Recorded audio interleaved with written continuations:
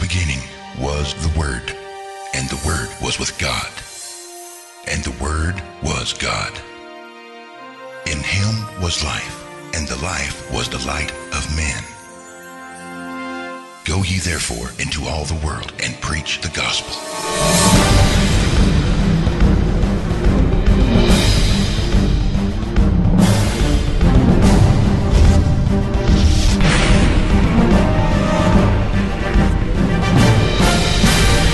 Jesus spoke, saying, I am the light of the world. He who follows me shall not walk in darkness, but have the light of life.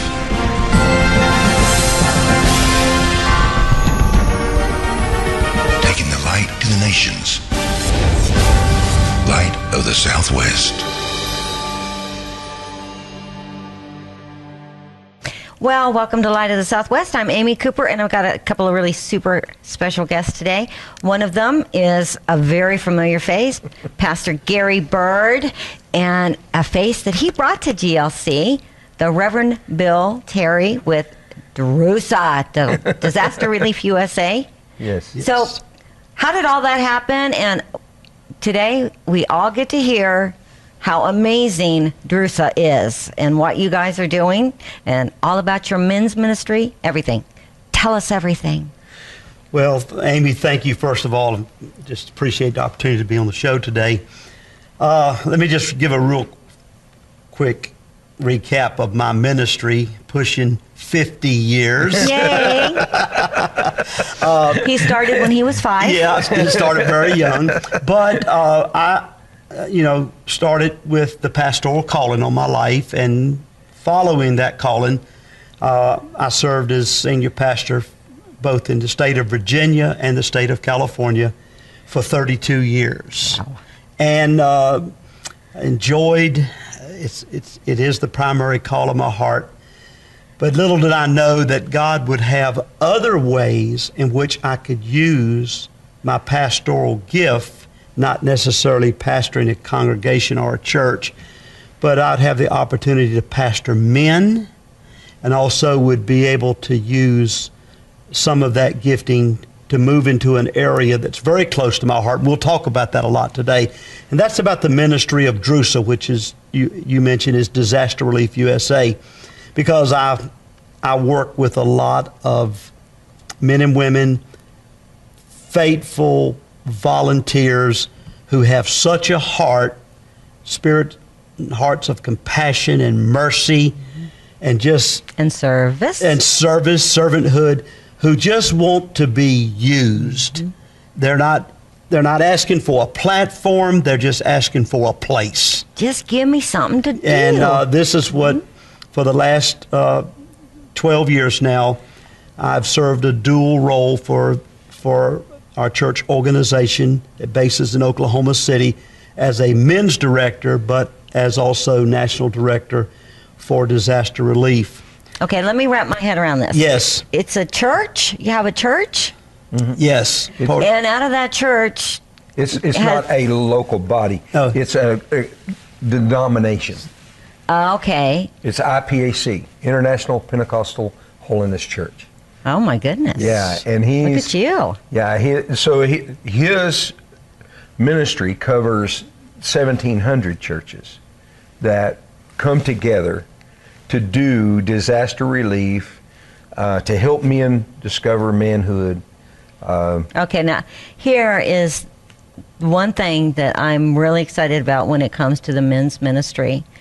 You know, if you're paying attention, you will hear a voice of concern that has been being raised over the lack of respect and honor, really, that's been paid to men as men. Yeah. I'm not quite sure how that happened, but all of a sudden you're nothing, and you're portrayed on TV all the time as the buffoons. Yes. The feminist movement yes. has crept in, and our men are no longer, they're almost, many of them afraid to express their manhood because there is so much counterculture that Well, comes let's against him. counter the counterculture, Well, shall that's we? what we're Yes. doing, and we join. He's doing men. I'm doing nights. Yes. we're about getting the men back to being men. And that's a great statement, because during the past 12 years, in having a strong commitment to disciple men, to help men, Amy, I think men need to understand 4 things about themselves. Number one, it's an identity issue. We're men. Men need to understand who they are. And men also need to understand that they have a significant role to play. Yes, and they you can do. look at it in the church, you can look at it in the family, you look at it in the marriage, you look at it in the In workplace, society. In society. And then there's also the purpose of God, that, a lot of men are beginning to wake up to the fact that they are discovering that God has a plan for their life. And That's right. that plan is meant to be carried out now. And then there's the area of our destiny. And, when I teach on destiny, I teach destiny from this standpoint. There's the destiny that you're building, then there's the destiny that you're going to leave. But what I want men to understand is, don't be so concerned about what they're going to say about you when you're gone. Have some concern about what they think about you now, who you are, that you are, a loving husband, you are a caring father, you are a spiritual leader, you are a warrior, you are a servant, and on and on. If we were teaching on this today, we could just keep going. But Well, you're welcome to do that. manhood during the years that I've been serving has really been under attack. It has. And one of the things that I believe, the reason that God has raised up ministry to men, it's huge today. There's a lot of ministry to men going on. A lot of it has just never been really exposed. But the ministry to men is so important today. And Gary mentioned that he does what's called a Knights ministry, Knights training. I've had the privilege to go through that training, receive my sword. So you were knighted. And all. Yeah, he was knighted. But I think what has happened, just let me give you this example. Ministry to men in our church organization is 3 decades old. How old do you think women's ministry is? Or how old is ministry to children in the church? 3 times. The men's ministries that I lead for the International Pentecostal Holiness Church, we just recently celebrated 30 years. Women's ministries celebrating 2 and 3 times that amount of how long they've been around, the same with children's ministries.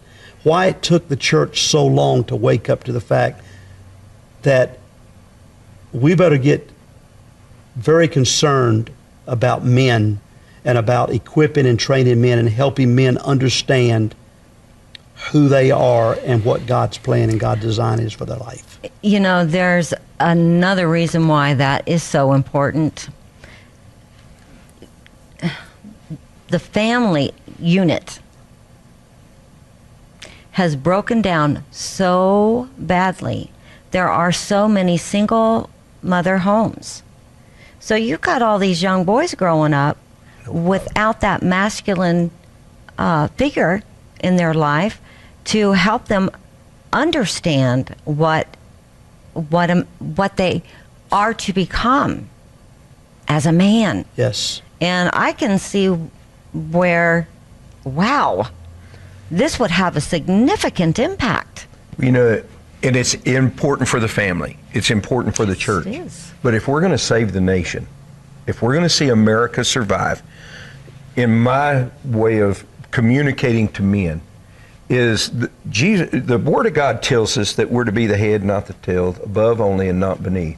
And I ask men all the time when I'm teaching nights, how many of you were taught How many have sat in a classroom that said, it's cool to be on top on King of the Mountain?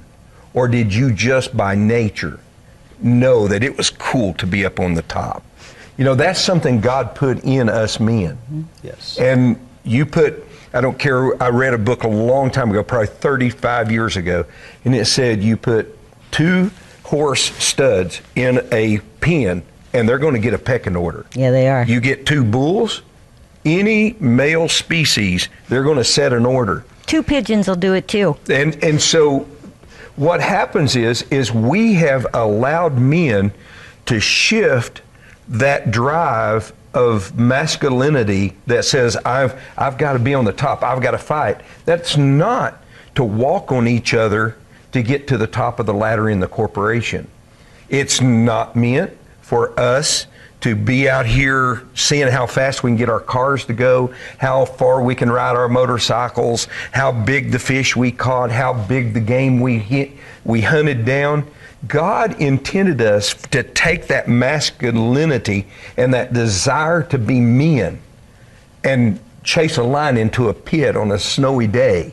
He told us to face a Goliath, I'm getting too wound up here, but I mean, it's, to me, we have destroyed masculinity by converting it over to sports and to activities rather than us. When I ride my motorcycle across America, I do it in less than 50 hours. 47 hours and 4 minutes later, I leave San Diego. I'm in Myrtle Beach, South Carolina. I'm feeling like I'm one bad guy. Yeah. But it's not so that I can be a bad guy. It's so that I know that I stood against abortion. Yeah.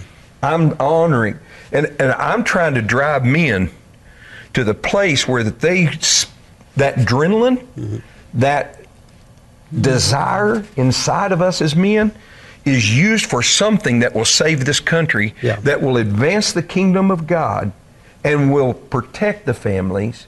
If we understand that our role in America as men is not just, we've got to get them back to the families. Yeah. And we've got to get this fatherless generation issue resolved, or at least addressed. Yeah. But we have got to take it, these men, I have men around me that are great fathers and great church leaders, but they're not putting any of that fight for our country, for the kingdom. I'll shut up, but I mean, it's just something that drives me, Bill. Well, we've got to get these men activated. I think there's 2 things that I'm hearing you say that I totally agree with, that I have discovered about men. See, for so long, men just sat back, just turned the church over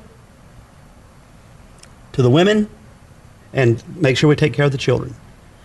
And men stayed that way for so long. I love to tell the story in some of my seminars, especially when I'm teaching on the need for men to step up. And I relate about my first pastorate. And my wife and I, we went to this little country church in the Central Virginia mountains. And this is a true story, and people laugh, but it's true. It was in September.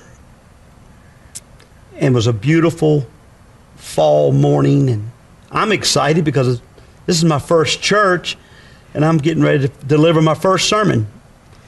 And I don't know nothing about this little country church. I'm just told to go to this church and be the pastor. Pull up in the driveway. There's not many cars there. Go inside, and what a sight. I had 16 adults sitting in the sanctuary, waiting for me to come and give the sermon. There were no young people. There were no children. My first service as a new pastor, I've delivered my first sermon to 15 women and 1 man. That was the church that I started in. And I said, wow, what is going on here? The Lord was sending you a message right off the bat, wasn't he? But I use that sometimes to talk about that I think men contributed to a lot of that because we sat sat back. We didn't step up. We didn't take authority. We didn't take responsibility. We just said, I know what my role is. I work. How many men do you think I've heard say, I work a job, I bring home money, I give my family a place to live and food on the table, and I clothe them and I educate them. In other words, that man is trying to convince me that's what he is called to do. And I said, sir, that's your responsibility. That is not your role and your calling. God has something much higher for you. Two things that I've found that men will respond to. Number one, they will respond to a challenge. They will. It's called getting in your face. Yeah. And, and I know you run into a little bit of passivity sometime, and a guy might get offended at you. But for most guys, you can get right in their face. Because men understand that when you challenge them, and men down deep inside are also cause. They're very cause-oriented. Yep. Because they want to be a part, they want to do something, but they've just never been strong enough to just ask for it. In a super strong desire to not let this life end without leaving their mark. That's right. And they don't want their mark erased after they're gone. That's right. Yeah. That's not so much so with women. We just kind of, I'm just one, so I can't speak for all of them, but it's not like it is with men.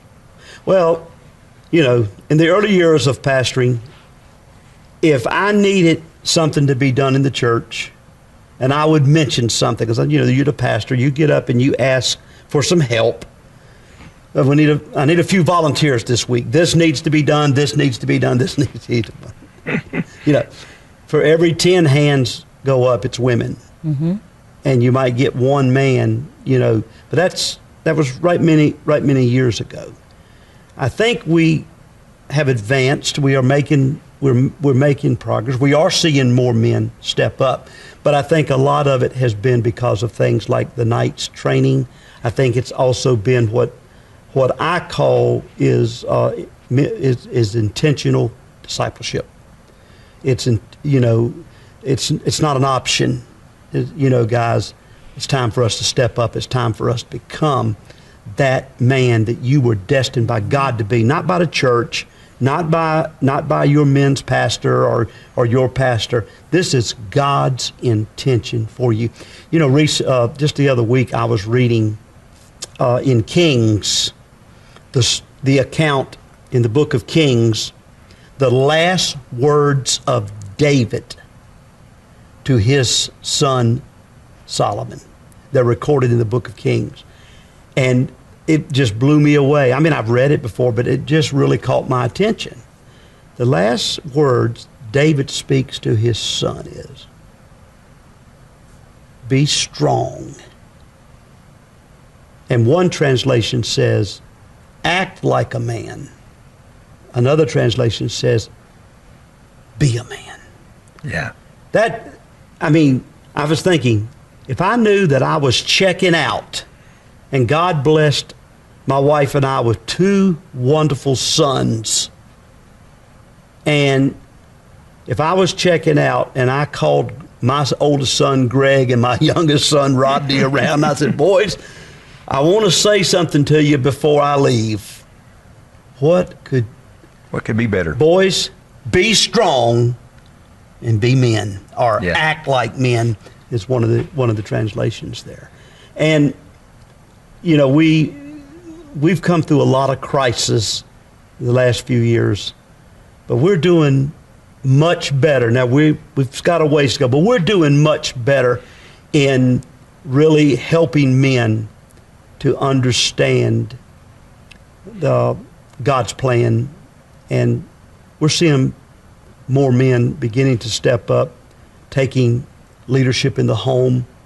For many years, if prayers were said with the children, bedside prayers or whatever you want to call them at night, or if the scripture was read, or if the children who was responsible to get them to Sunday school.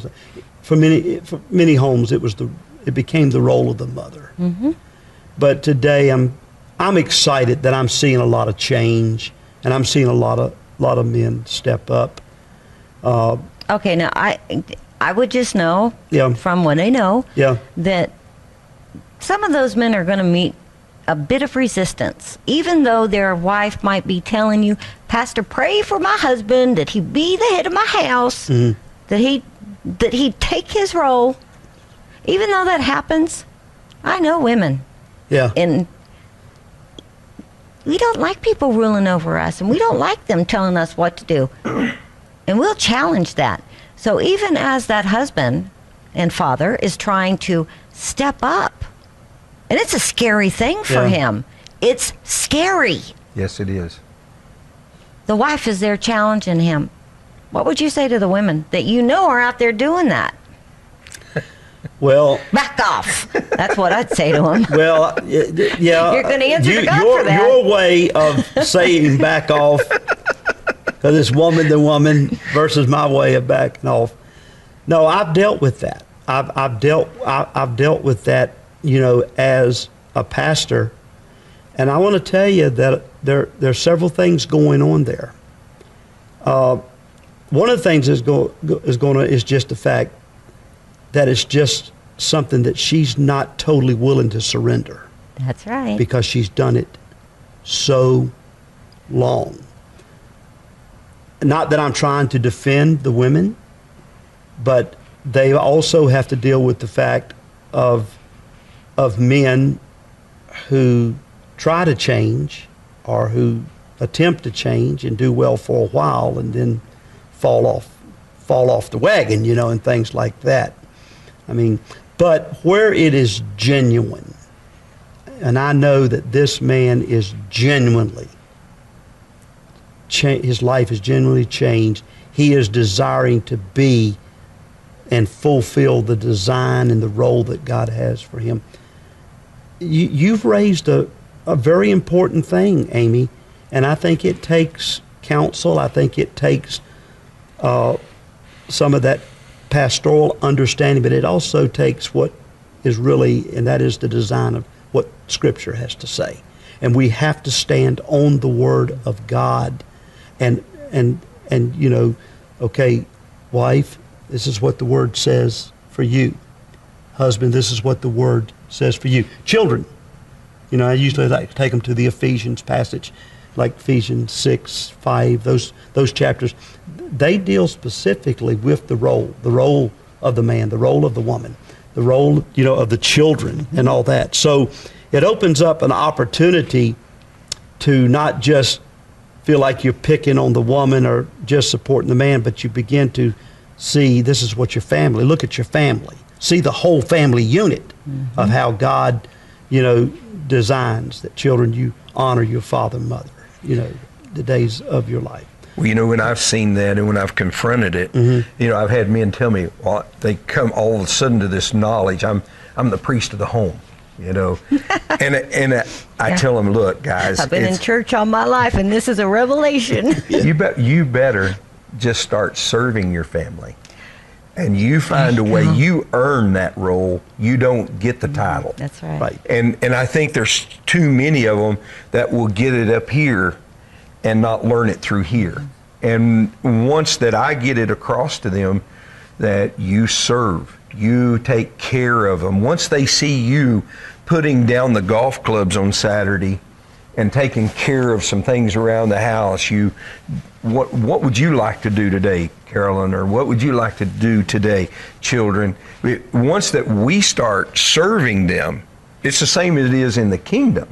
I was in that Bible college a couple weeks ago, and I went back to my very first preaching Bible. And King James Version? Okay. and it was red lettered, multicolored. I got you. And so anyhow, I had written in there the first church growth class I ever attended.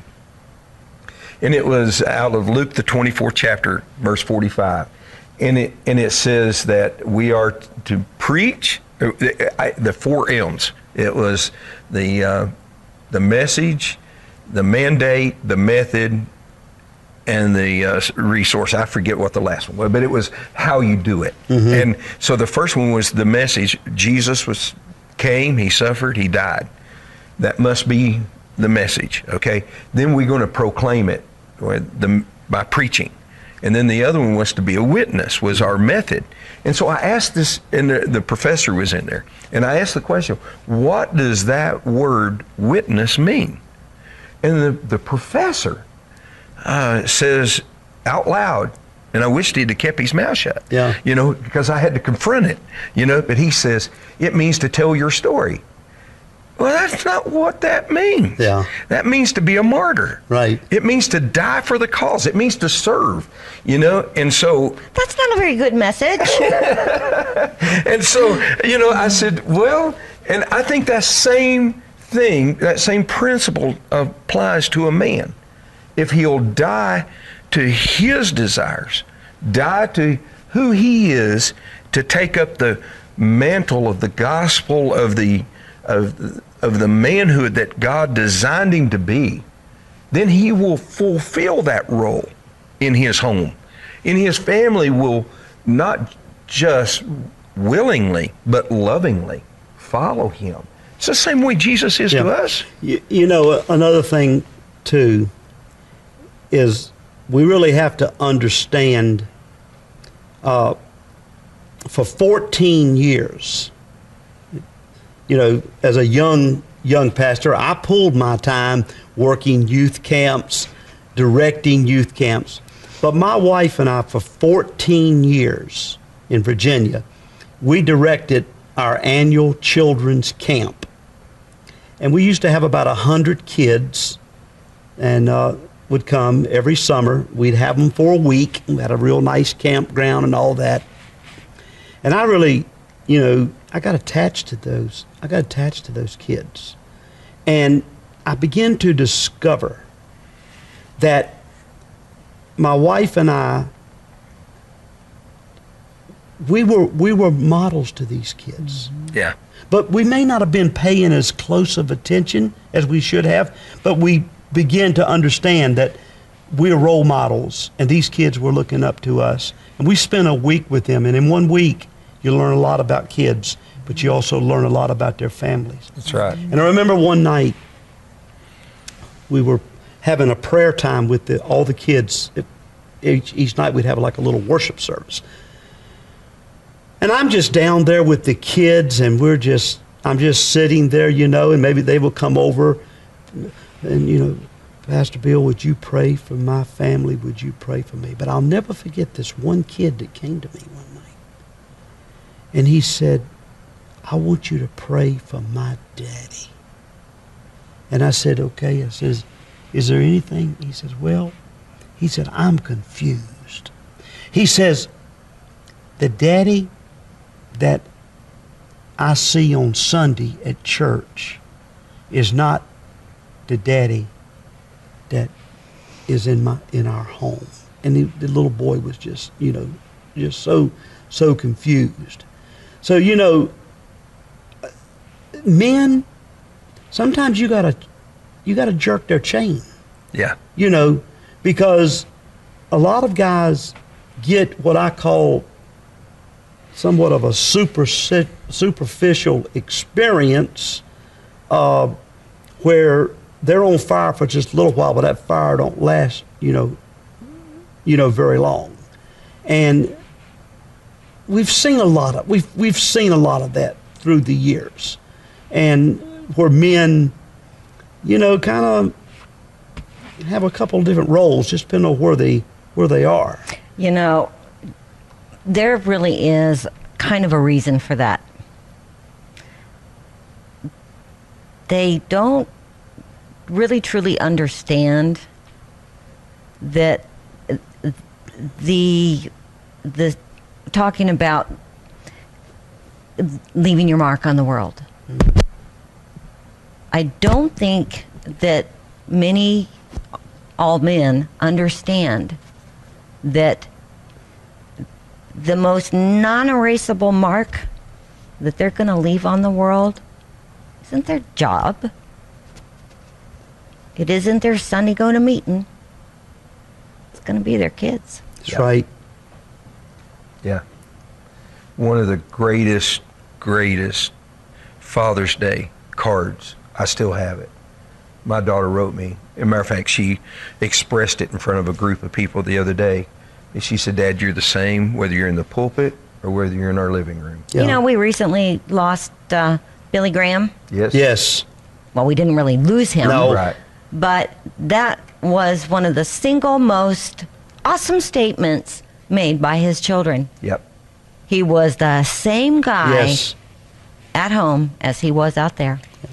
And that's got to be the Well, message. you talk about getting just losing it. With social media and my children are granted they're all on Facebook, but this past Father's Day, my youngest son posted on Facebook, and I read it. He says, I honor my dad today.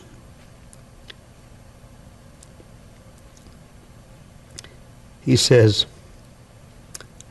my best friend, my mentor, and the life that I want to model. Whew. That's a pretty profound statement. And that was me finding it. You understand? I'm just Yeah. looking on Facebook, and I come across a post of my Yeah. son. Because all the men in the church, they were doing this. They were saying things about their dads. And I said, wow. I said, I've never said anything to him about it. I talked to my wife about it. I said, that's powerful. I said, but that's the way I want it to be. And I think every man, because it's really what it comes down to. If we can't make a difference in our children's lives. Yeah. And I want to point out, either way, you're making a difference in their life, yes, good or bad. positive or negative. That's truth. Amy, one thing I saw many years ago was ministers and pastors who sacrificed the church or sacrificed their family for the church. In 1980, mid-80s, in Norfolk, Virginia, you're talking about my world being rocked, but the challenge to be a good dad, a good husband, all of this was put in front of being a good pastor. Was an elder in the church who invited me to lunch.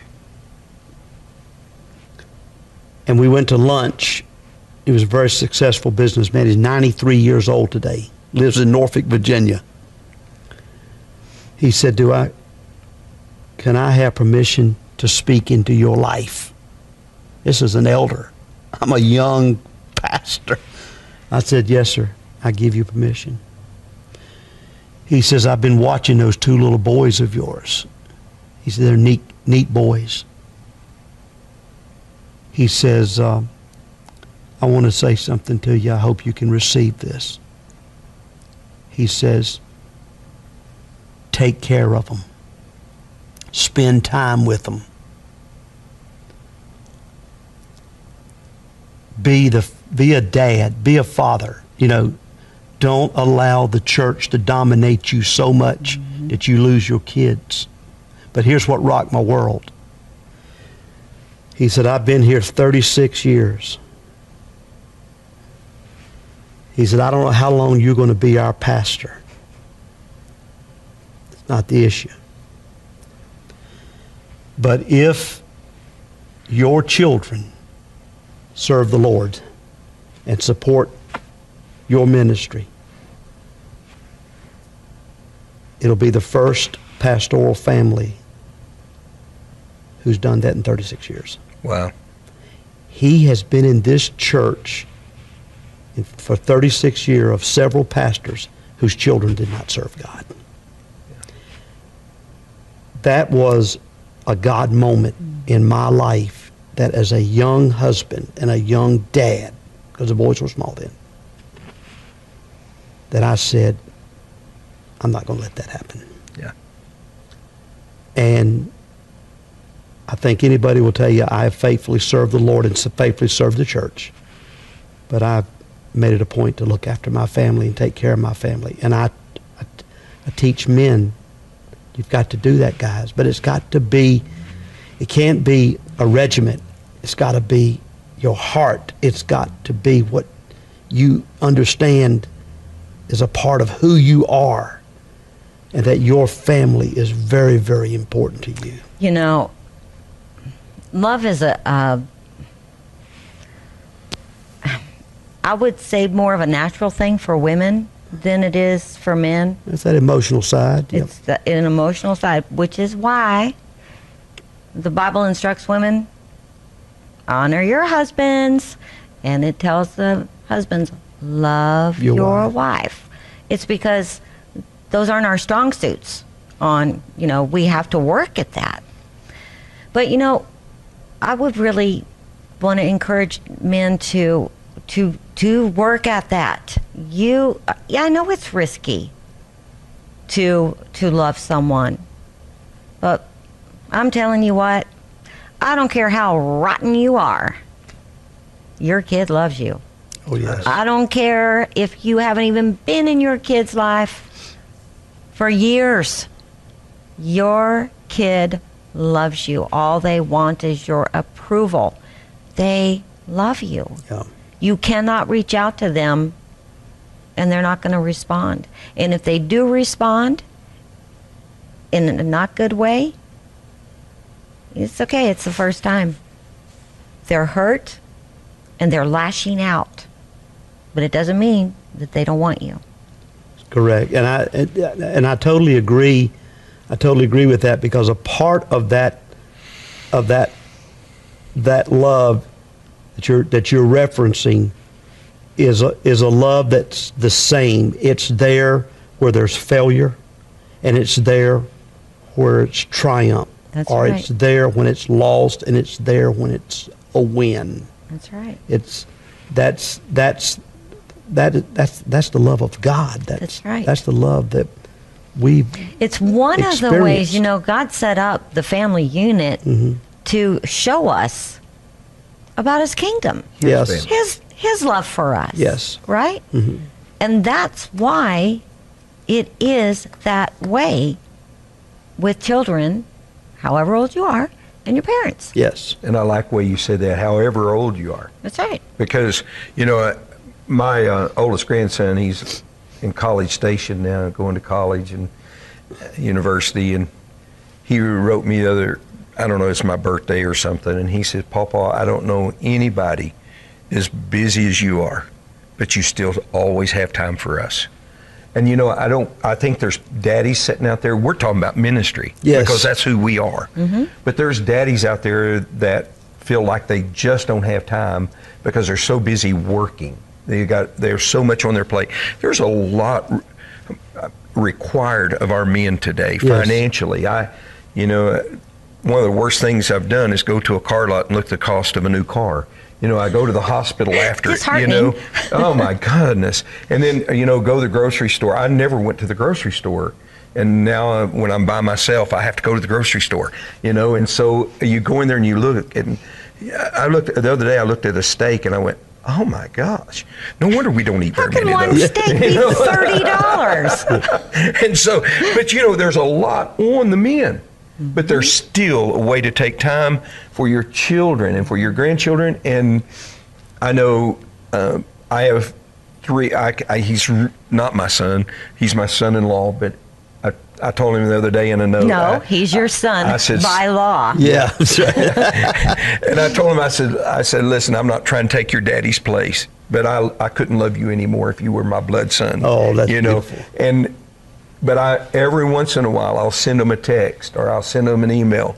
And I said, boys, you just don't know how darn proud I am of you. Yes. You know, and to watch them react to that. You know, not all of them, not all three of them are the kind of guys that's going to send me back an email or a text. But when I see each other, you know, and I hear little comments, that you do not, I think that's one thing's Run for the Wall taught me, Bill.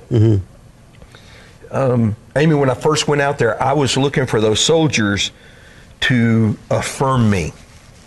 Wrong. You know, I'd go out there and I would try to do something for them. And I'm me used to feel good. speaking in front of a congregation.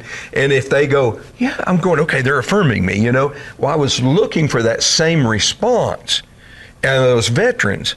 And finally, about the third or fourth, fifth day, I don't know, in the beginning of it, the Holy Spirit just put you're not here for them to affirm you. Right. You're here to serve them.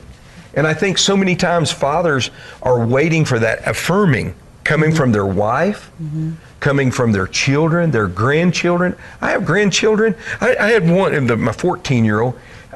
Carolyn and I went to watch him play basketball, and they come down, him and a couple of his buddies come down the hallway. Hey, Pawpaw. You know, well, hey, come over here. And I got over and I put my arm around him, and I said, you know, he was in no mood for me to put an arm around him, not from his buddies. No. You know, but that does not mean, now I have to find other ways of doing it. Yeah. You know, and I seen him Sunday night. I won't get to see him again for about 30 days. And I saw him, he edged over next to me. You know, he's, Pawpaw, love you. Yeah. You know, and that's, we've got to find a way. There's times he's rejecting it, but there's times that he, in his way. Yeah. And I think there's so many men out there that just need to relax and understand. And remember how you were when you were that age. Well, that's what I told. I said, I remember I didn't want anybody hugging me from my buddies. Right. You know, and I just think some dads need to relax and realize that you do this because it's the right thing to do, and don't look for them to affirm you. Men have got to step up and be men. Yes. Some of the times that means that your wife is not going to respond to you in a positive way. Yeah. That don't mean you quit doing it. Yeah. It's just she's going through something. You know, I would just encourage men to find those little bitty ways. You know, every once in a while, my wife's all of a sudden started drinking coffee. Yeah. What come up with that? Now she drinks. Now, if it was whiskey, I might be concerned. Coffee, not so much. But she's got to have creamer. I mean, it's a third creamer and 2/3 coffee. You know. First it's coffee, then it's creamer. Yeah. But every once in a while, just to take that little cup of coffee, you know, and find little ways and then you will become the priest of the home. It comes back to that whole circle of, if you want to be the leader, learn to serve. Jesus taught us that. Yes. All right. Serve. You have brought this up now 3 or 4 times where it's either the priest or serving. So I want to point out something, and that is the priest served. He is a Yes. servant. Every priest. That's what they did. Exactly. And the high priest, not only did he serve, but boy, he had to be mighty careful. Yes. Mighty careful, because he was the one who was in closer proximity Yes. Yes.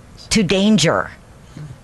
You know? Yeah. And I accept That's what that, and I know what you're saying, Amy, but there's so many of the men that when they say they're the priest of the home, they automatically start to elevate themselves. But what Yeah. I'm saying and we've is got to that get them to serving. the priest served. Absolutely. You are the priest of your home, but it's service. Yes, it is. Yes. It's service.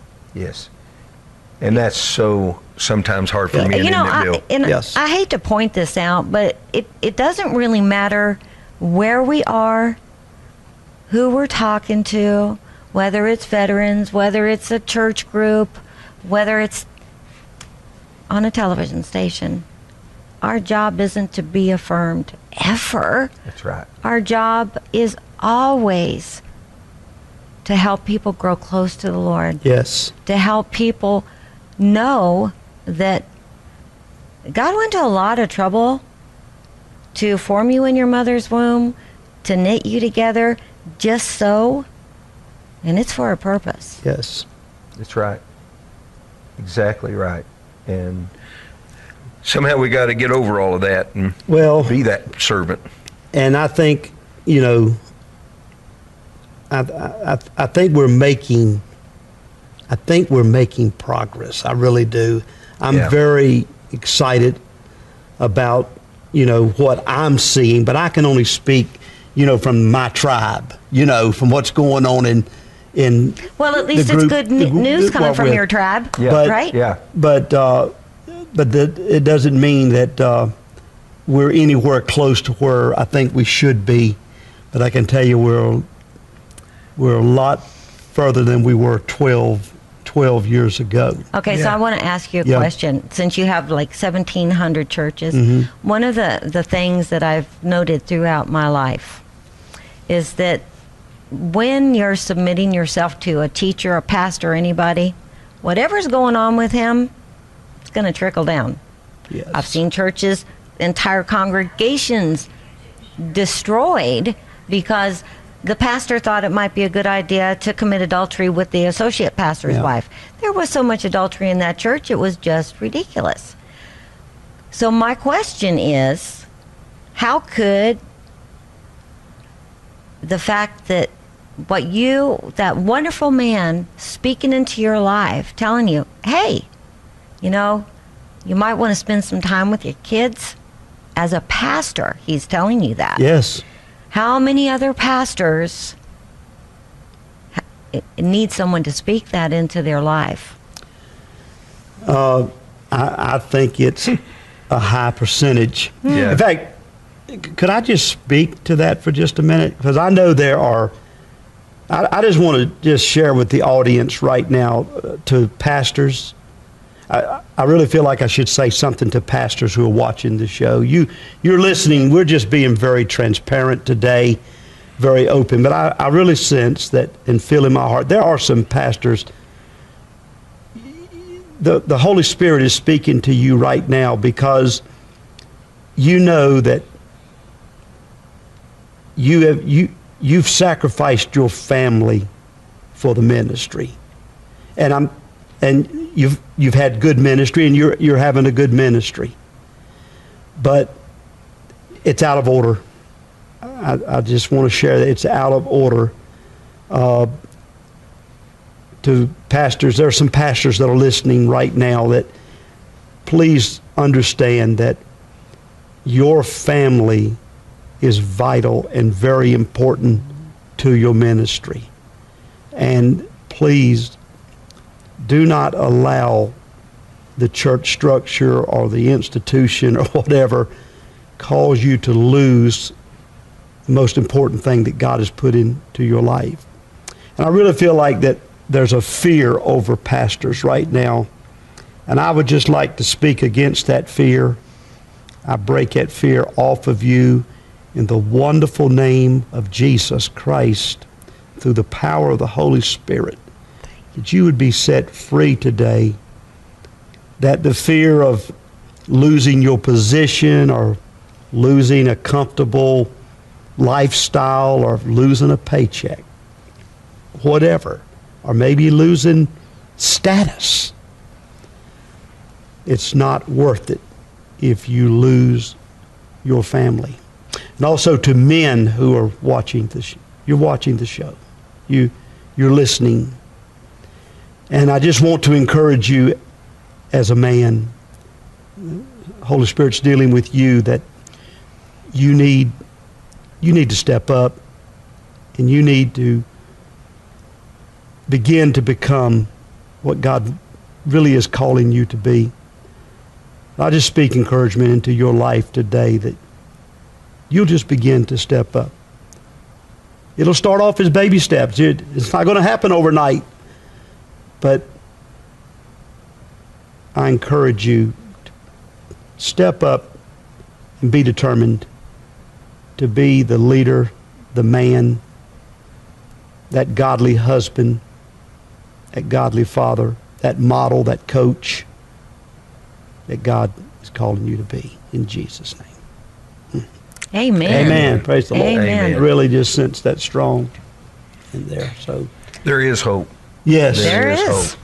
And we can get this thing done by the power of the Lord, Holy Spirit working in our life. Yeah. He will empower these men to step forward. You know, in my heart of hearts, just because of my own life experience, I know that when the Lord had that man speak into your life, just because he also had you with a week-long camp with kids, we're one kid, Yeah. you still remember after all these years. It was the Lord speaking into your life. This needs to change. Yeah. This needs to change. And I'm showing you that this needs to change, and it's not just for you, it's for the entire body. That's Amen. right. Amen. Yes. You know, I just sat through 7 hours in the fall of instruction on mass incarceration with a ministry out of Ohio. And this guy got on there and he was talking about how when he was raised in a bad part of town and drugs and gangs, and he said, to survive, I joined a gang, you know, and ended up in prison. When I got out, you know, he had a fatherless home. When he got out, he said, I was fortunate because my mama let me come back to live. There was a guy that was coming into the prisons that had a business, and he let me go to work for him. And he said, I found a church that would accept me. But he said, you know, it wasn't just the acceptance. He said, there was men in that house that would invite me to their home for Sunday lunch. And he said it was the first time I'd ever sat around a home table with a man at the head. Oh my goodness. And he said, I didn't know that men were supposed to pray over their family. Oh. He said, I didn't know that men were supposed to interact with their children. And he said, I had no clue how to do that. There was nobody role modeled that for me. And he said, sitting at that table, I would just be amazed watching the interaction going on. And he said, now I have a strong family unit. I would just encourage some of the men out there to invite some of these fatherless fathers, fatherless young men into their home and just let them sit. You know, my son-in-law has a mother that loves him. She's the sweetest thing. She had lunch with us last Sunday. Mm-hmm. His father and her separated. He ended up alone in his junior year in Amarillo. He didn't want to leave his friends, and so his father went this way and his mother went this way, and he was alone. And my daughter started dating him, and he would come to our house. And when my daughter, she wanted her senior year to have a little bit of fun and didn't want to be tied down to one boy, and she broke up with him. He called me and he says, Gary, I don't have anybody. Yeah. And I told my secretary, I said, clear my calendar, I'm gone. And I jumped in the truck, and we spent the whole day just riding around. My daughter would go out to eat with her friends, and he'd wait until her car would pull out of the driveway, and he'd come over, and Carolyn and him and I would have lunch, you know. But if he's now one of the strongest dads, mm-hmm. But his father left him. Yeah. You know, but somebody had a role model. Mm-hmm. And bringing him into the house now, I mean, tell you, I'll put him up against any daddy. But the point I'm trying to make is somebody's got to take these guys in. Yes. We have to, yes, take care of our families. And we've got to build our families. But I'm still about the kingdom, Bill. Yes. I know you are too. Yes. And Amy, I know you are about the kingdom. But we have to help other people build their families too. Yes. I mean, that's quite a profound statement that the guy didn't even know. He'd never been at a table where the father prayed over people. Mm. Never seen it. And you know what? His next statement was? He said, I know many of you sitting out there going, that's dangerous to bring an ex-con into your home to sit around the table. That. And he said, I've not read in the Bible anywhere where it's supposed to be safe. Right. You know, there is risk in this thing. Yeah. But I think that it teaches their children. My children tell me all the time. My daughter told me, she said, Daddy, I learned so much about life. I brought a little Spanish lady with her 7 kids into our home, and all their stuff was in a, what do you call it, a pillowcase. Mm-hmm. That's all they had.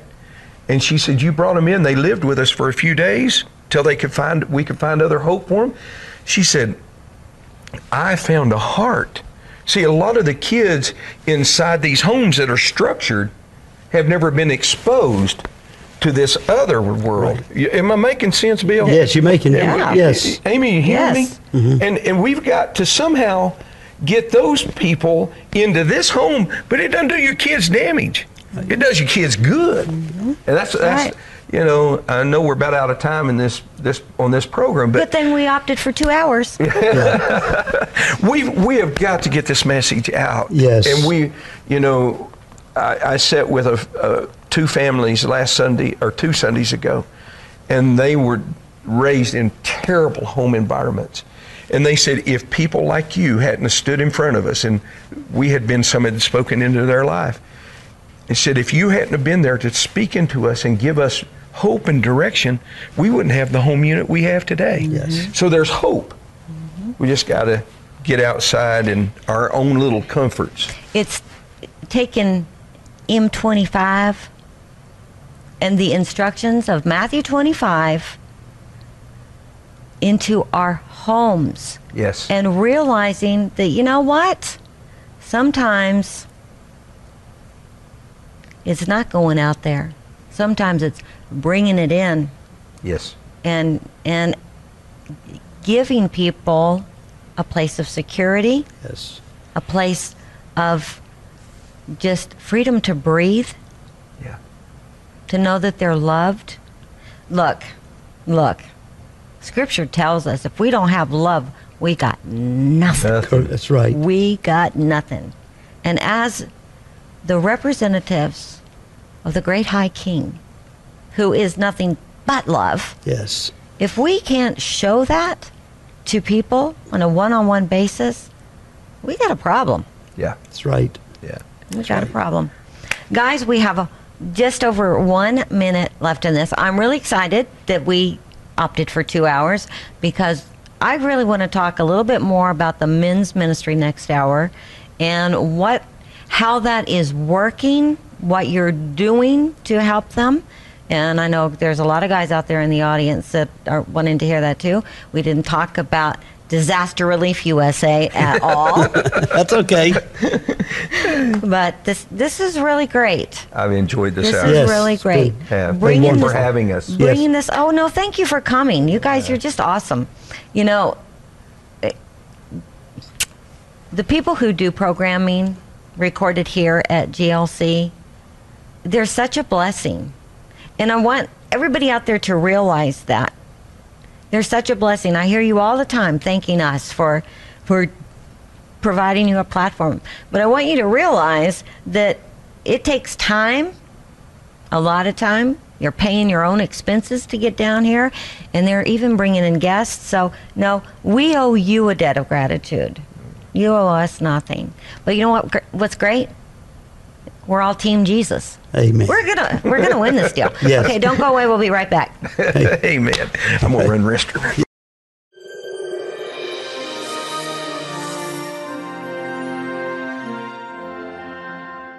Okay, welcome back. We almost didn't do this because we started talking.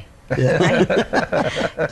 I am super, super excited about everything we talked about the last hour, which was the men's ministry. And I don't want to move away from that yet. Because I asked you a question off camera. All right. So how are we getting the importance of the father truly being the father to his home across not just to the sheeple, but to the pastors? Yeah. How are we going to accomplish that?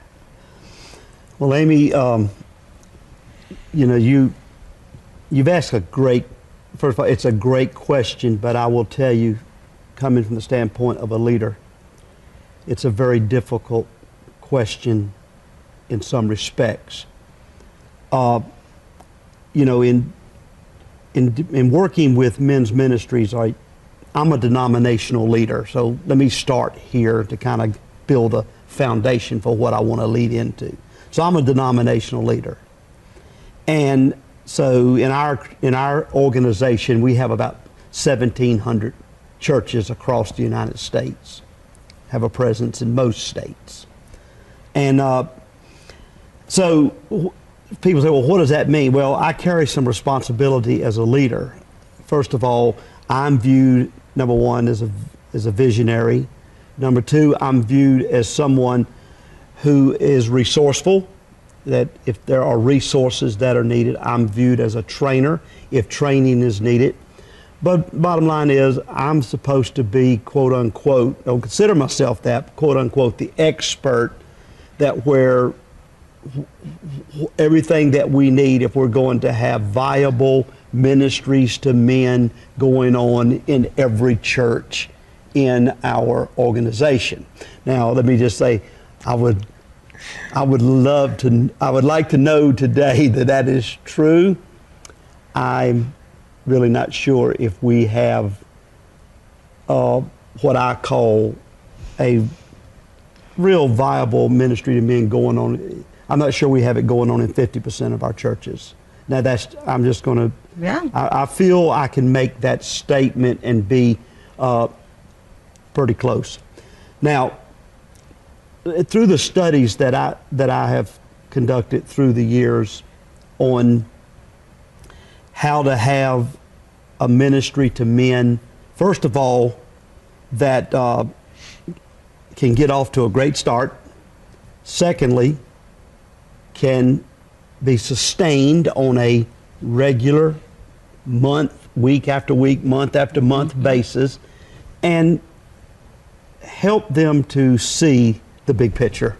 Right. For what God wants to do with men, how He wants to equip men, how He wants to empower men. He wants, He just wants to teach us. The Holy Spirit wants to teach us so much about what it really means to be a man, and how that impacts many different aspects. Our role at church, our role in the home, our role in the marriage, our role as a father, and now our role as grandparents, as a grandfather. And one of the things that is discouraging sometimes is that efforts to have a strong ministry to men in many churches is often short-lived. It doesn't last. And I've, through the years, have tried to figure that out. Why? Why? And one of the top reasons, and I think this is where we might want to go for a minute. One of the top reasons is that most men will say, well, our pastor really doesn't support us. Now, that's what I hear as a leader, because you have to understand, I'm dealing with all these leaders. Right. Across the organization. Right. And I'm trying to help them through mentoring and through coaching and things like that. Well, what do you see as some of the factors of why men's ministries is not being really sustained in the church? And I can tell you, always close to the top is we just don't really feel like our pastor's on board with us. It could be many times that pastor doesn't feel like he's qualified to help these men be men because he himself needs help. I think I will not even argue that.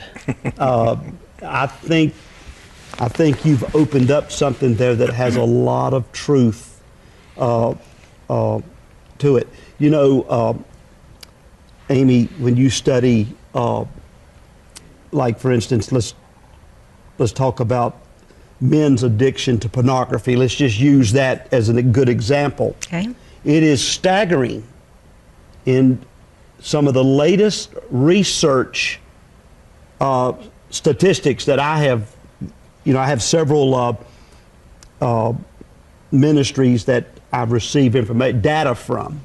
And they are now saying that it is up between 30, it's better than 30%, probably closer to 40% of pastors in the pulpit on a ongoing week after week who struggle with porn. That's amazing, isn't it? Now, when you are a men's director and you're trying to help all of these congregations and all of that, that rocks your world. And you know, I have worked with pastors.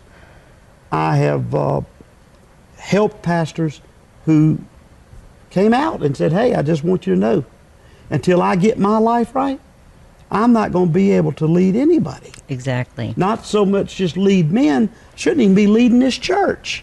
Yeah. You know, like that. So I think from that standpoint, that just gives support to what you have surfaced there, is that. So maybe we need to rethink that then. Yeah. With encouraging the men where they're saying, we don't really think that the pastor's supporting us. Instead of looking at the pastor as someone to help them get things done, or, you know, to keep this thing going, start looking at him like, you know what? He's a man too. He's got issues. He's a man. Yeah. He's got issues. And encourage the pastor to come be a part of it, not as the pastor, not as the leader, but as a brother in the Lord. Yes. Who needs support. Because they need support, and they don't get it. They're afraid they're going to lose their job. That's right. They're going to lose everything if people find out what's going on with them. Yeah. And we love to put people on a pedestal so that we can knock it out from underneath them. Yeah. And we got to stop doing that with our pastors. I'm going to yield to Gary because you were mentioning something that I want to follow up with her. Well, I was just going to say what you were to identify before we went on air. I was going to share that our pastor back home, where I pastored for so long, Easter Sunday's the biggest day for the church. And that's a no-brainer. Yeah, and so, but at 8 o'clock in the morning, we met as knights in the park and served communion with each other. And our pastor had all of those duties waiting on him, but he was one of the brothers. Yes. That's right. And he wasn't there as the head pen. He was there as a brother taken to that communion. And I looked at him, I knew the stress he was under. And yet he took time. And so, Amy, you're right. They don't need to show up. And I don't know that, I think Bill is in harmony with that. We don't need them to carry the pressure of it, but we need them to be there. You know, here now. Watch what we've just done on this, and to be real with the other guys. To be real, and he does. He does. But look what we've done here. We've talked about take care of your families. Don't get over obligated. Now we're asking them to be a part of men's ministry, to be supportive. And if they attend the men's ministries, then they probably ought to attend the motorcycle ministry.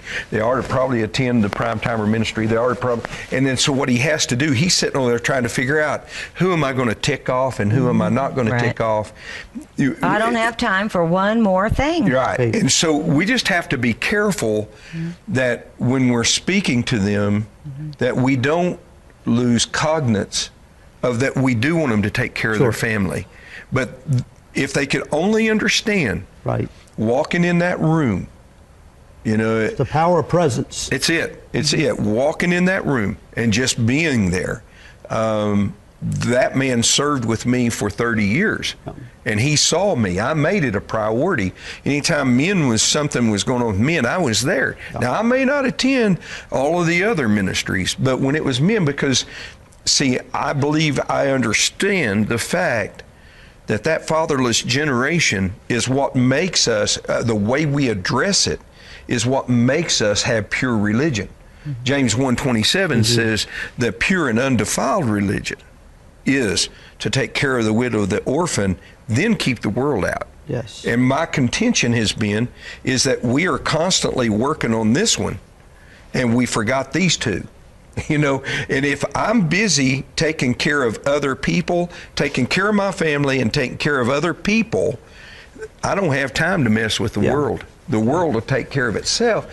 We focus so much on pornography. We get so much teaching on how to deal with it. And one of the first things I learned when you're driving a car, where does the wheel go? Where your head's looking. Yeah. Right? So what we're doing is we're focusing on pornography. Let's just use that one. We're focusing. You got to get out of pornography. You got to get out of pornography. You got to get out of pornography. And that wheel just runs us right into the ditch. Yes. If I'm driving that vehicle and I'm focused, I'm going to advance the kingdom. I'm going to help people. I'm going to serve people. I'm going to serve my family. I'm going to keep my job up. I mean, you follow what I'm saying? Yes. If I'm doing that, pornography will take care of itself. I don't have time for it. Yeah. And I'm not saying we shouldn't teach on it, but I'm saying there should be an understanding of that whole concept. I mean, this book, this Bible, I just bought it. It's a tremendous Bible. It's called a Cultural Bible. And it tells you the culture of the time that the scripture was written. And I went back here, and these are just texts that I sat down one day and started writing on what God expects us to do in the realm of social justice, in the realm of treating people fairly, and being that person.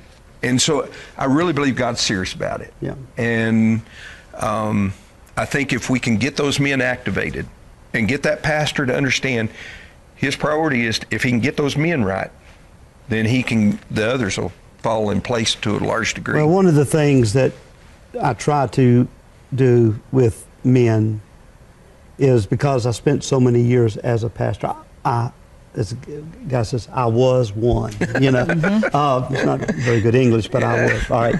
But, sometimes you just have to kind of face up. We have a tendency sometimes to put pastors on high pedestals. Absolutely. One thing I've learned about leadership is the higher you put the man, the further he has to fall. So we need to think about that. And if it's too high, it's going to be fatal. Yes, it's going to be very fatal. To me, I'm getting ready to make a transition in my life and ministry. I'm going to be moving to another state, and I am going to have I'm going to have a pastor. I mean, this is going to be cool, you know, because my wife and I have always been pastors, always been like that.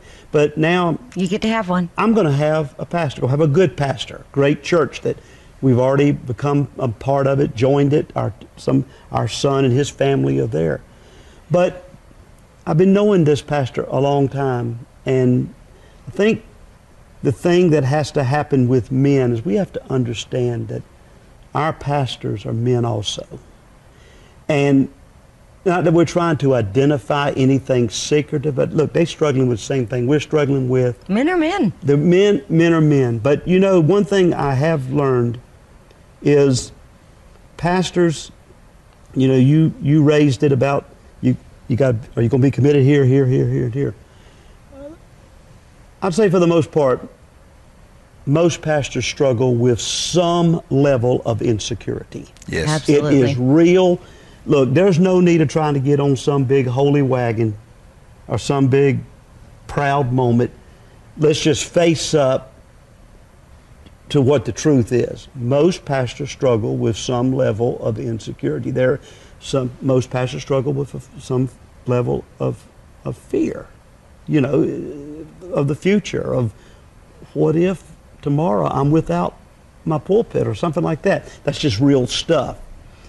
I participated in a pastoral survey when we were trying to deal with this pastoral support issue, you know, because, and here are some of the responses that came back. Why that we were dealing with pastoral support as far as men's ministries is concerned, and it was pretty cool what some of the responses were. I'm just trying to remember. I can remember some of them. Some of them were, I'm afraid I'll have to take it over. That was that I can remember that. That was one of the responses. The other one is,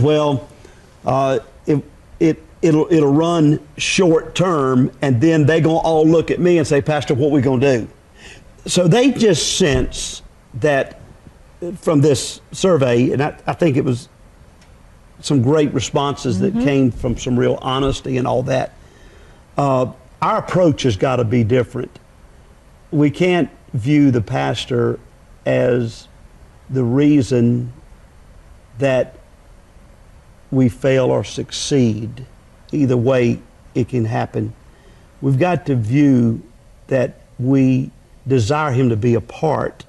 We don't want to put heavy demands on him that he has to be at everything. Right. He needs, we respect that he's a busy person, but we want him to feel that as a man, he needs relationship with men. He does. And we need that relationship to exist. We need to wake up and smell the coffee. Yes. Because the deal is like, well, you say, well, we don't want him to feel like he needs to be at everything. Yeah. But by God, he better be there. Yeah, well, but you're dealing with some old wineskins right there. That's right. Been around a long time. Yeah. And because,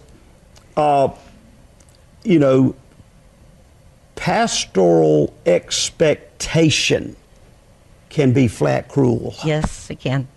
And I'm not taking an opportunity because I'm sitting beside a long-term pastor here. I was a long-term pastor. I'm not taking the opportunity to, get a little point in for us.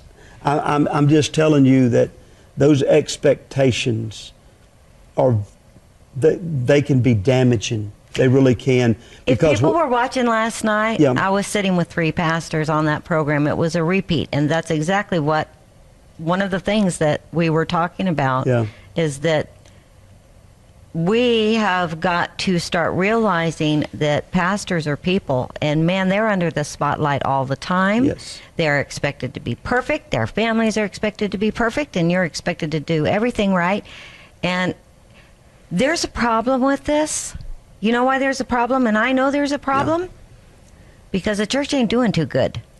Because there's too many churches that are closing. Because there's too many pastors that aren't getting the support that they need so that they don't fall victim to the wiles of the enemy. Yeah. We're not supporting them like we should, or this wouldn't be happening. They're not called, a pastor isn't called to do what the church has expected him to do. Yeah. Well, I think getting back to the men's ministry side, and what I feel that I've tried to help a lot of our churches with is to help redefine what does pastoral support mean. That's the crux right there. What does pastoral support mean? Because, and I just tell these guys, if you think that he's going to be at every meeting, every function, get off of that. Let's try to move more relationally, man to man, and understand that really if you want the room to light up, just let him come in. But let him come in without high demands or high expectations. Just come and be one of us. Come and let's discover together what it means to be an authentic man. Let's understand what it means to be a man's man, and things like that.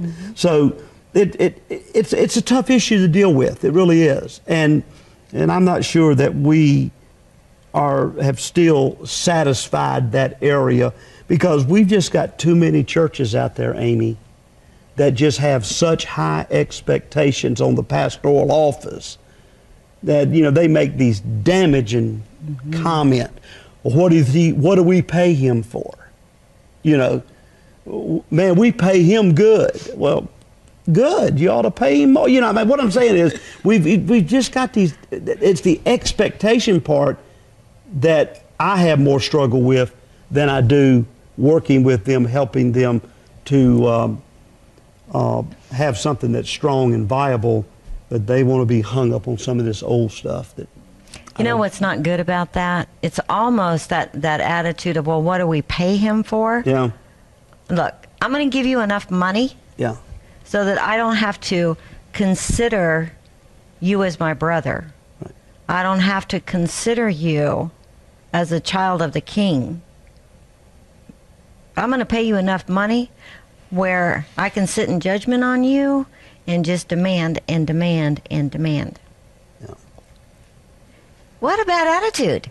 That can't happen. Well, that's got to change. It's more than a bad attitude. It's sinful. Those type of attitudes need to be under the blood of Jesus. Okay, so we've got men out there that are listening, Yes. and they want to be a part of a men's ministry. How can they make it happen with actually giving the pastor an event that he might look forward to instead of be responsible for?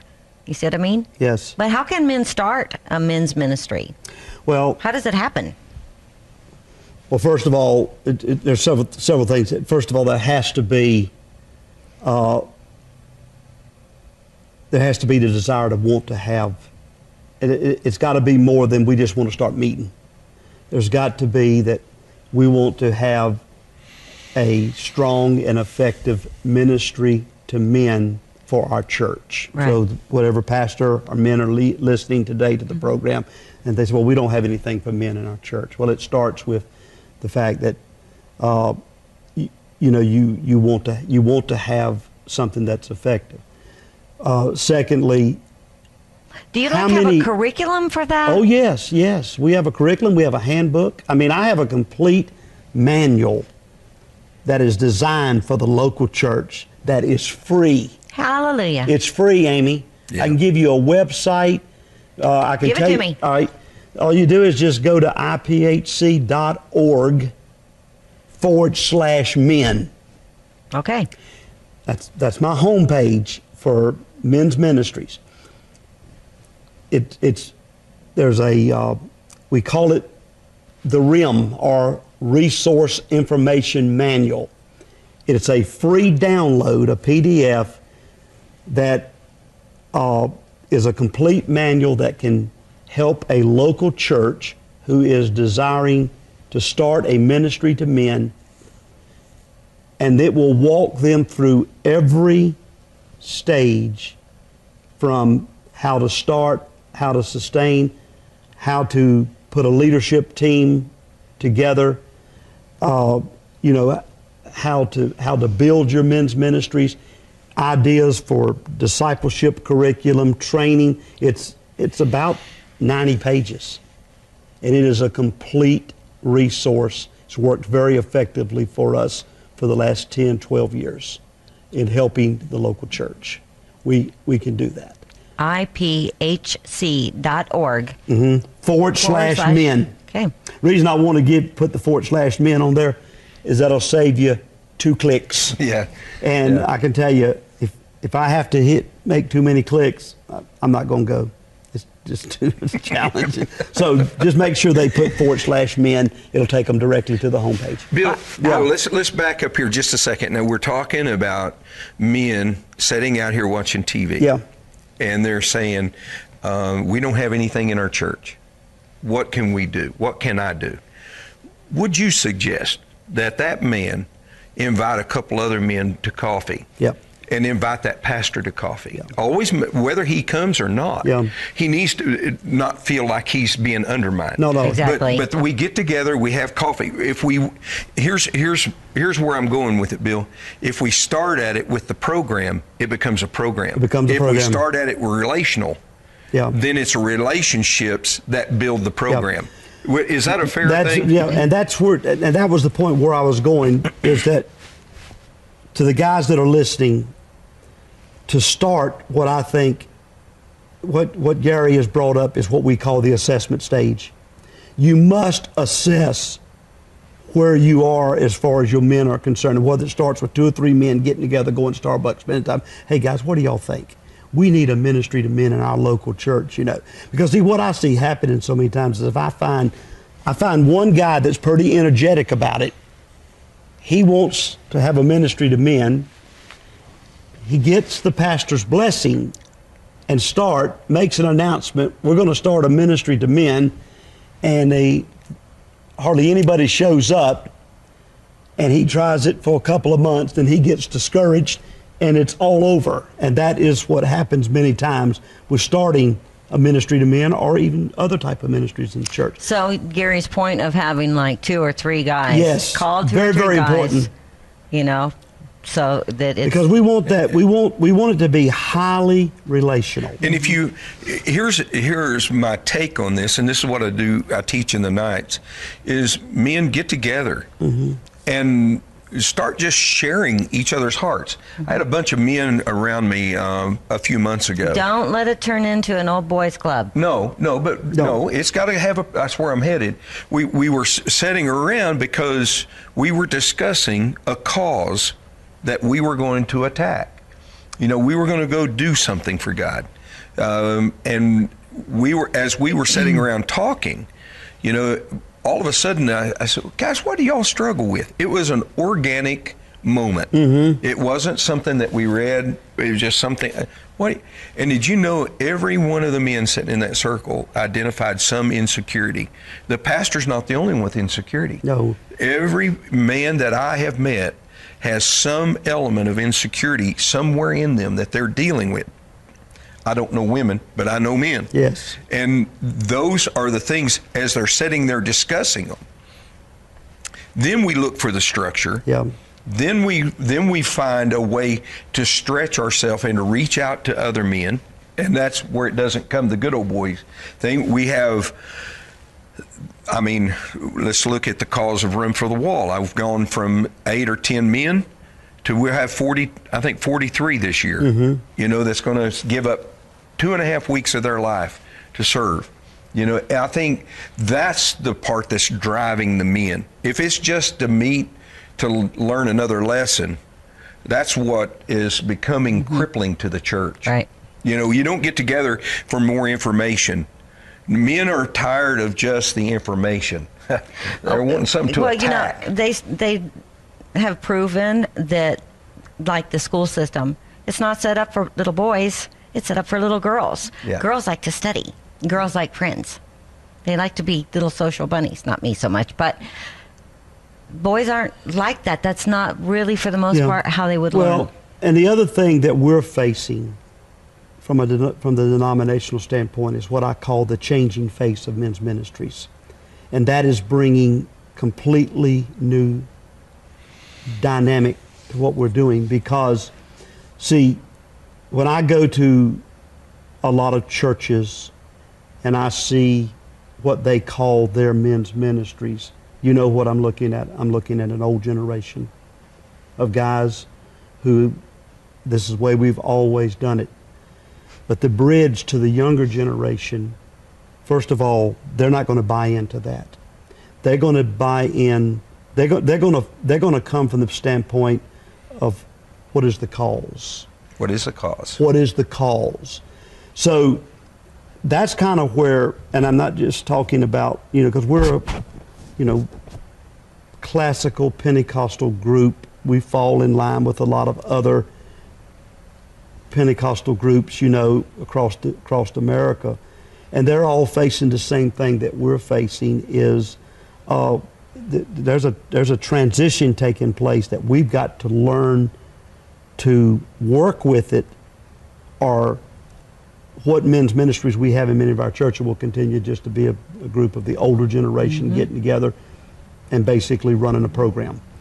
But to effectively reach men today, because of the younger guys coming along, or that if you think you're going to make it without them feeling that there's a cause involved, challenge me enough of why I should do this. You know, one of the best books I've got on my reading list right now, I'm just through the beginning pages of it, but it's written by a Catholic brother, and he's identifying the lack of manhood in the Catholic Church.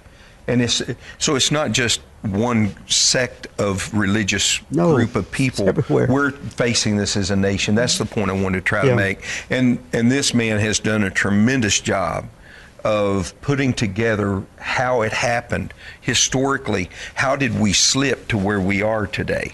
And I really believe that it's a cry of a lot of the pastors sitting out there. It's a cry of a lot of the men sitting on the sofas watching this tonight, is that there, or today, whatever it is, there. You know, the point is that there's a lot of men, and they're saying the millennials are really eat up with it. They want to give their life to something. They don't want to. They don't want to give you $1 and tell you to go do it. They want to go do it. Take the $1 and go do it themselves. You give me $1, I'll go. Well, and you know, the thing too, Amy, is what is starting to happen in our church, as far as men's ministries is concerned, is kind of what just recently happened, because, you know, we have this ministry called DRUSA, Disaster Relief USA.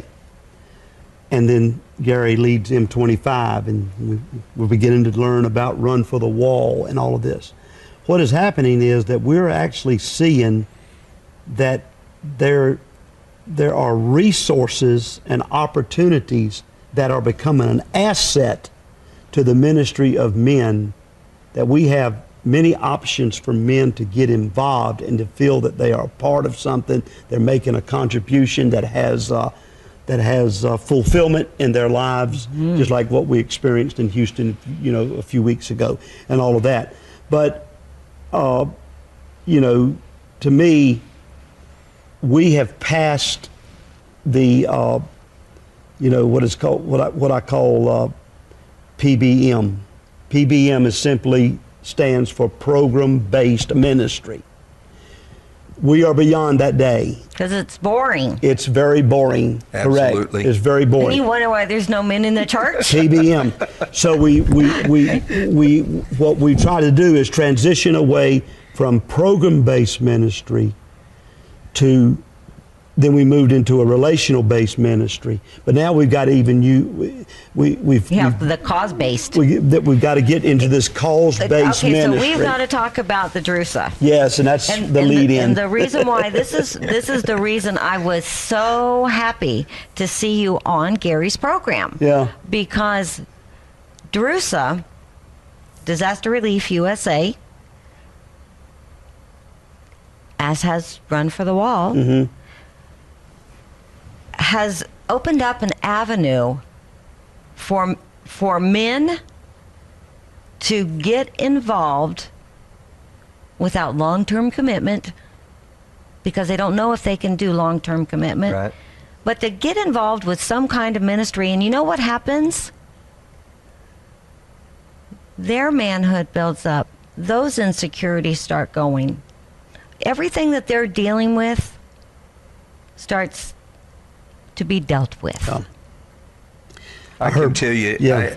I when I stand in front of knights and I teach them, and I said, listen, this is about causes. Yeah. A knight fights for the king. And when I do that, man, I can stand there and say, look, you want to go to Montana and pick up trash for the Native Americans and sleep in a teepee? We're going to give a horse away and the gospel will be shared. You can go on the diaper run. You don't ride a motorcycle, that's fine. You can put together a rally over here. One guy had a rally, brought 90,000 diapers. We had another guy we have men 74 years old that bought the truck, paid $100,000 for the truck, and drives it from coast to coast twice. There's men. This man's 74 years old. He said, I sat in the church all my life thinking there's got to be more than this. And now he's finding a cause. It's okay, you can do Run for the Wall. You don't like that? Well, go to the Jews with me. We're going to go ride for the Jews. You know, I mean, I can just list these causes, and I put this letter out, and I'm saying, okay, guys, I don't want to say this is the only thing. Now what I've got is I've got DRUSA that I can add to that list. Tell me some other things I can list. You know what I get, Amy? You know what I get, Bill? No response. No response. Because nobody else, it seems like in the church world, has identified that we talk the game, that we need that cause, but we've got to develop some causes for these men. And I believe It's that starting. It's starting. We're starting. It's been changing for the last couple of years. I Yeah. saw the transition taking place because men, you know, there's something about involvement, and involvement has to be addressed in several ways, and that's the reason what Run for the Wall totally lasts how long? It's 2.5 weeks. It's 2.5 weeks. We did a week deployment where we had nearly 60 volunteers come. We were there just for 5-6 days. If you do the diapering, it's only 48 hours. All right, what I'm saying is, You know what's very interesting? That's what- I have to interrupt you here Yeah. because you just used the word deployment. yeah, And as you were just right before that, I was thinking, you know, guys in the military, especially, and I'm talking men, I know there are women in the military Yeah. too, but there's a brotherhood among them that men need. yes, And so you're talking deployment for DRUSA. Mm-hmm. And I'm like, it's a brotherhood. yeah, We talked, Bikers, it's a brotherhood. we talked about that on our program Yeah. when we were videoing it this morning. Yeah. You know, he and I have known each other 25, 30 years, but we never really knew each other. We never Had nothing in common. we never had the relationship until we were deployed together. Right. And we got in the battle zone together. I learned some things about him. I guarantee you learned some things about me. Okay, so we've got to talk about DRUSA. 'Cause Yes. I think that he even went with you or something. Well, I'll tell you what, for the time that we have on the show today, I think it'd be great to talk about the Houston Miracle. Okay? And for the viewers, I think we have a neat video. It's only 4 minutes long. It's not just for them. I haven't seen it either. Well, can we run the video? We can. All We right, can. let's run Yeah, the video. let's do that. Okay.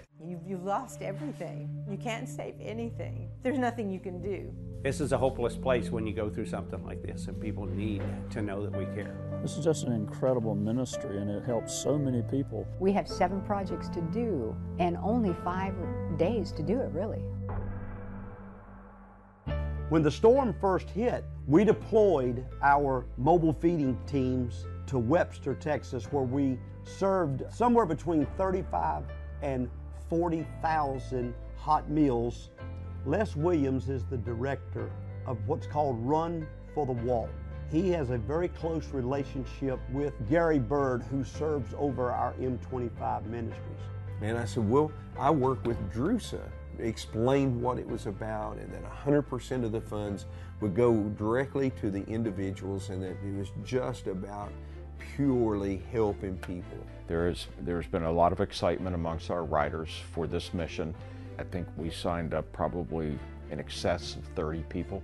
And that's what's led to this project that we're involved in right now. And we are working on houses, helping people who, for months now, have had nothing on the floor, no sheetrock on the wall, no insulation in the walls. We're here to help people get back in their homes. When we arrived in Houston, we had a house assigned to us, and it was a pretty large house. When we walked into the house, it was a disaster. So there was a lot of the flooring that had to be taken out. A lot of the flooring had to be replaced. We've done that. Drywall work obviously has had to be repaired. And when we got into the structure of the house, there was a lot of termite rot on the timbers under the house. So we've done a lot of the structural, replaced windows and doors. If it had to do with home construction, we've had to do it in this home. The Harvey flood was very severe. We had 4 feet of water inside, and we sit very high. You've lost everything. There's nothing you can do. Somewhere along the line, I get a phone call, Run for the Wall, and they came in like a troop. I am so grateful for everything they've done. Amazing. I mean, just amazing. They're just real superheroes. It's exciting to me to see so many guys and ladies that are out here, and the different conditions of these homes and the kinds of stuff our guys are having to do to repair these homes. It's really incredible, and I'm so proud of them. These are all men of God that come together for a higher purpose, and DRUSA is a great facilitator for that. It just touches my heart. It touches the hearts of our volunteers. that we know that we are being genuinely received and we're making a difference in some people's lives here in Houston, Texas. Believe in yourself.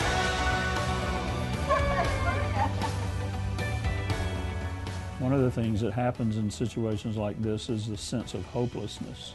And so what we bring as much as anything is we bring hope to these people. I really believe that in the aftermath, we're picking up a lot of people who fall through the cracks. This has made me feel like God is in everything, and God is even in these tragedies. And sometimes you think, you know, where is God in all of this? And I can tell you that God is here in Houston. Bill Terry and Gary Bird and that whole bunch of people, they are saviors out here. They are miracle workers every single day. And this effort just became so fruitful as Run for the Wall, M25, Men's Ministries, and Drusa, and even our ministry of boys' ministries, the Royal Rangers.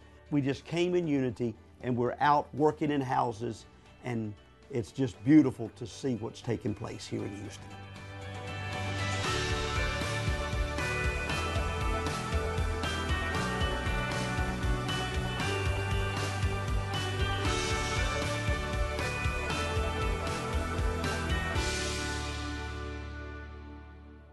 I would note that that is the same website that you were pointing people to go to download the men's thing. Yeah. So, Drusa, Yes. you're a busy guy.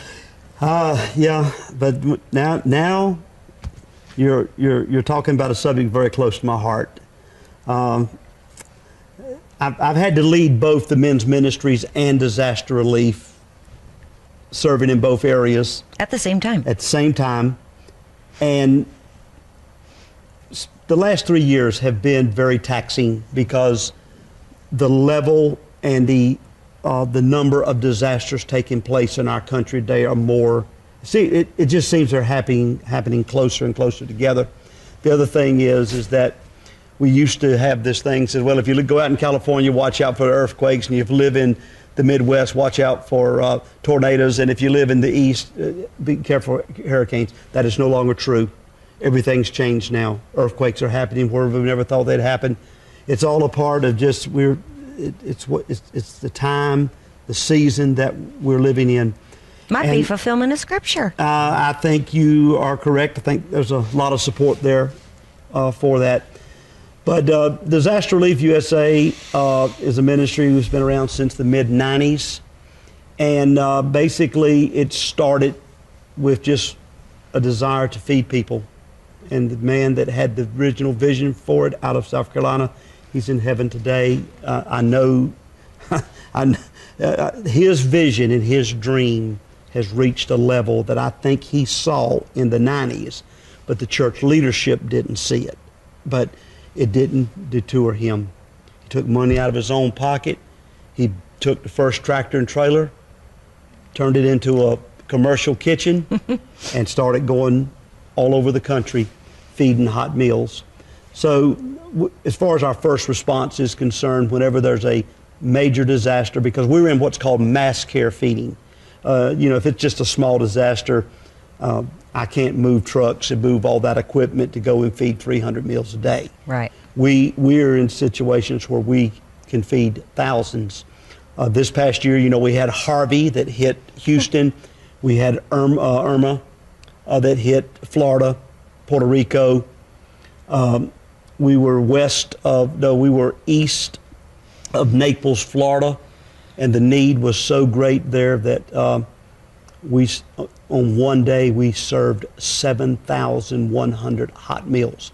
We are a hot meal kitchen, and all our meals are cooked. There's no pre-cooked. Everything's cooked right there. Gary knows about it. It's a great deal. How many halves or chicken halves or whatever that is they talk about cooking on that grill? We have one grill that we can put 375 chicken quarters on there at one time. We are well equipped to produce large numbers, and the Lord has blessed us with a lot of equipment. Our most recent equipment is something that Gary enjoyed. We now have a mobile shower trailer that travels with our teams so that when we set up to cook, we set up a place where people can come You tell them you go take a shower And- before we feed yeah, you. you can take a hot shower.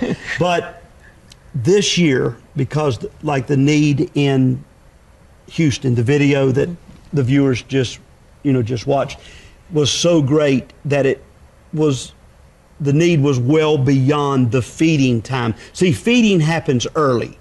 Once the electricity comes back on, once people can start motoring back, the number of meals starts to go down. But in that first, the critical time for mass care feeding is first 10 days of a what you call a major disaster. So we did the deployment in early September, stayed there about 10, 12 days, fed 35 to 40,000 people. But the need in Houston was much, much bigger. And this is where M25, DRUSA, Run for the Wall came Joint together. efforts. And we saw awesome. a need where we could set a time and we would go to Houston, take volunteers, raise the money, and go and help people get back in their homes. Months later. Months later, Months and listen, later. we could go tomorrow. We could go tomorrow and do the same thing we just did because of the thousands and thousands of homeowners Hundreds of thousands. are still living Right. with nothing on the floor. Their walls are wide open where they had to cut the sheetrock, pull out the old wet insulation, spray for mold, dehumidify and all of that. But what little bit of money maybe they got through FEMA or something like that was not enough. They had no flood insurance. So many families are there today. They're living that way. So we had a way to go in there, and I just appreciate Gary Bird and M25, Les Williams, Run for the Wall. It took us a while to pull it together. We had meetings and strategized and planned, had a team on the ground there, but it finally came together, and on the 5th of February, we went to Houston. We were there through the 10th. And we called the project 5 Houses in 5 Days with the idea we'd put 10 volunteers at each house and give them $10,000 and put a house back together. The beauty is it became 9 houses. God just blessed. The money was provided, and we were used to help 9 families. When you're get their homes talking back. thousands, it's like, well, 9 houses doesn't sound like that much. Let me tell you something. To those 9 families, it's meant everything. everything. Yeah. Yeah. You know? Yeah. But there was a group that followed us, they're called 8 Days of Hope. They went in there with 4,000 volunteers and hundreds of thousands of dollars, and in 8 days, they put 1,000 families back in their homes. Wow. Tremendous ministry going on out there, but what DRUSA was able to do, I think, I call it the Houston miracle. And it's So if there are men out there who want to be a part yes. of DRUSA, how does that happen? We actually, first of all, they can always go to our website. It's still the same website, iphc.org/DRUSA. You just have to put that / in there. I'm just trying to help people forget the extra clicks. We now have a way for people who are interested to let us know they're interested in volunteering. We now have a volunteer packet that includes a video for becoming a volunteer with DRUSA that we can ship out to a pastor or a local church or a group of people or an individual. Cool. Because today you just put it on a little MP4 or whatever that's called, a little thumb drive, and mail it to them, and they can see. It answers all their questions, gives them all the information they need, and they can if they have an interest to volunteer, we can work with them. We can help them to get to, because we train in a lot of different areas. They can get to a training, and we So can help the that. training helps overcome some of the fear or the insecurity. People want to do something, but they're like, I don't know what to do. Yeah, the training is several things. Number one, the first thing is it gives them an overview of what we call Disaster Relief USA. That way they say, okay, this is what this is about. So now I know what I'm going to get involved in. Then we start dealing with volunteers. How do you want to be involved? Do you want to be involved with our mass care feeding? Now, if you want to be a volunteer for the mass care feeding, that is a different type of training, because you're going to be handling food, you're going to be serving food. So you've got to be trained in areas of food handling, sanitation, things like that. And we have a training. It's a food handlers course that we take all our volunteers through and give them the basics of what it means to work around food. And then those that, well, that's not my gig, you know. I'm more of a hands-on person. I like to run a chainsaw. I like to use a hammer. I like to run. So that's what we did. That's what we did in Houston, and we have training for that. We actually have instruction like little, I want to call them manuals, but they're not thick enough to be manuals, but they're instruction pamphlets. Like, this is what is involved if you're on a mud out team. Or this is what is involved if you are, you know, on the hanging sheetrock team and things like that. And it's how to work efficiently together to get the job done quickly. Yeah. But the best experience is on the job. On the job. And that's what we saw in Houston. I was telling Gary earlier today, it amazed me that all these volunteers came together, and we tried our best to find out what their gift was, but it was only after they got there that it amazed me the talent that came, because we needed guys that knew electrical, that knew plumbing, that knew roofing, who knew more than just basic carpentry, how to reconstruct. That house that you saw in the video, there was one section of that house that had to, the whole foundation had to be completely taken up, and they put in a new foundation before they could ever start putting the house back together. Oh my goodness. But we had men there that's what they do every day. So it was amazing. How does that happen? Yeah. You know, and I think what was awesome is the last morning, I addressed the crowd and I said, tell me, how many of you have done work this week that you hired done at home? 70% of them raised their hand and said, yeah, we hire this stuff done. And yet they so graciously and energetically came down and put their heart into that thing. It was amazing. When we started first talking about it, I knew some of the previous concerns I had with Run for the Wall, and I thought, oh, how is this all going to work out? You know, you're bringing in men's ministries and DRUSA and Royal Rangers M25 and the M25 and Run for the Wall. How are you going to make all of this mesh? And here we all came, and the way we set up our teams was we picked out 6 leaders, or 5 leaders, that we thought might make a good leader. We didn't know. And so we put them in, and then we'd say, okay, we'll put this DRUSA guy here, and we'll put this M25 guy, and we just tried to spread them up because we didn't want them to be little cliques. We wanted them to, you know, become a team.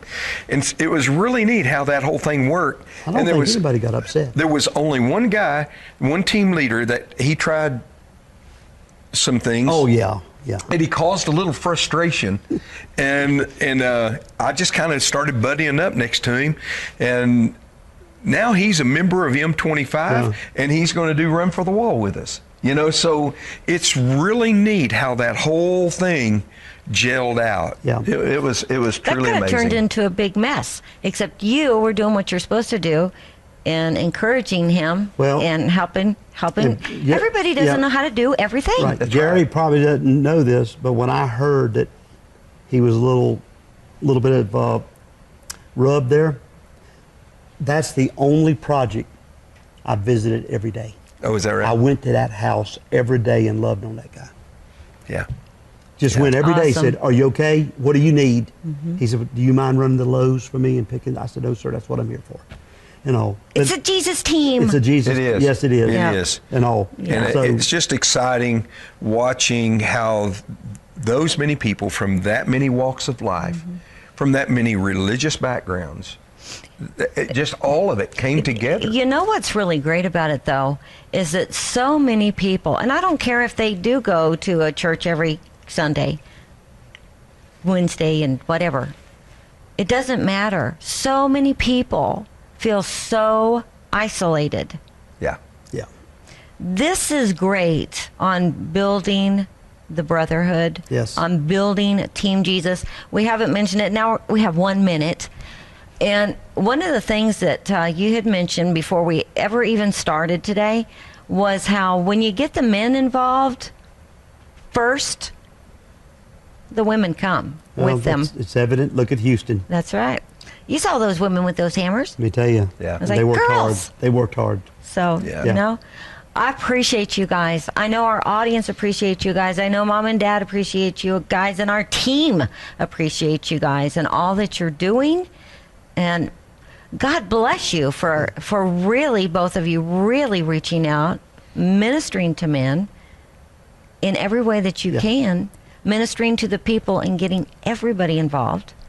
You know, you're welcome to come back any old time. Yes, I appreciate that. So, I yeah. appreciate that. And we owe you a debt of gratitude there, Gary, for bringing him. Yeah, Right? It's just a privilege to get to be here and get to hang out with this guy. Yeah, it's been We're good. proud. It's been fun, and Yep. it's been a great 2 hours with you. I hope you enjoyed this as much as I did today, and I'll twist their arms and get them to come back. We love you, and we'll see you again.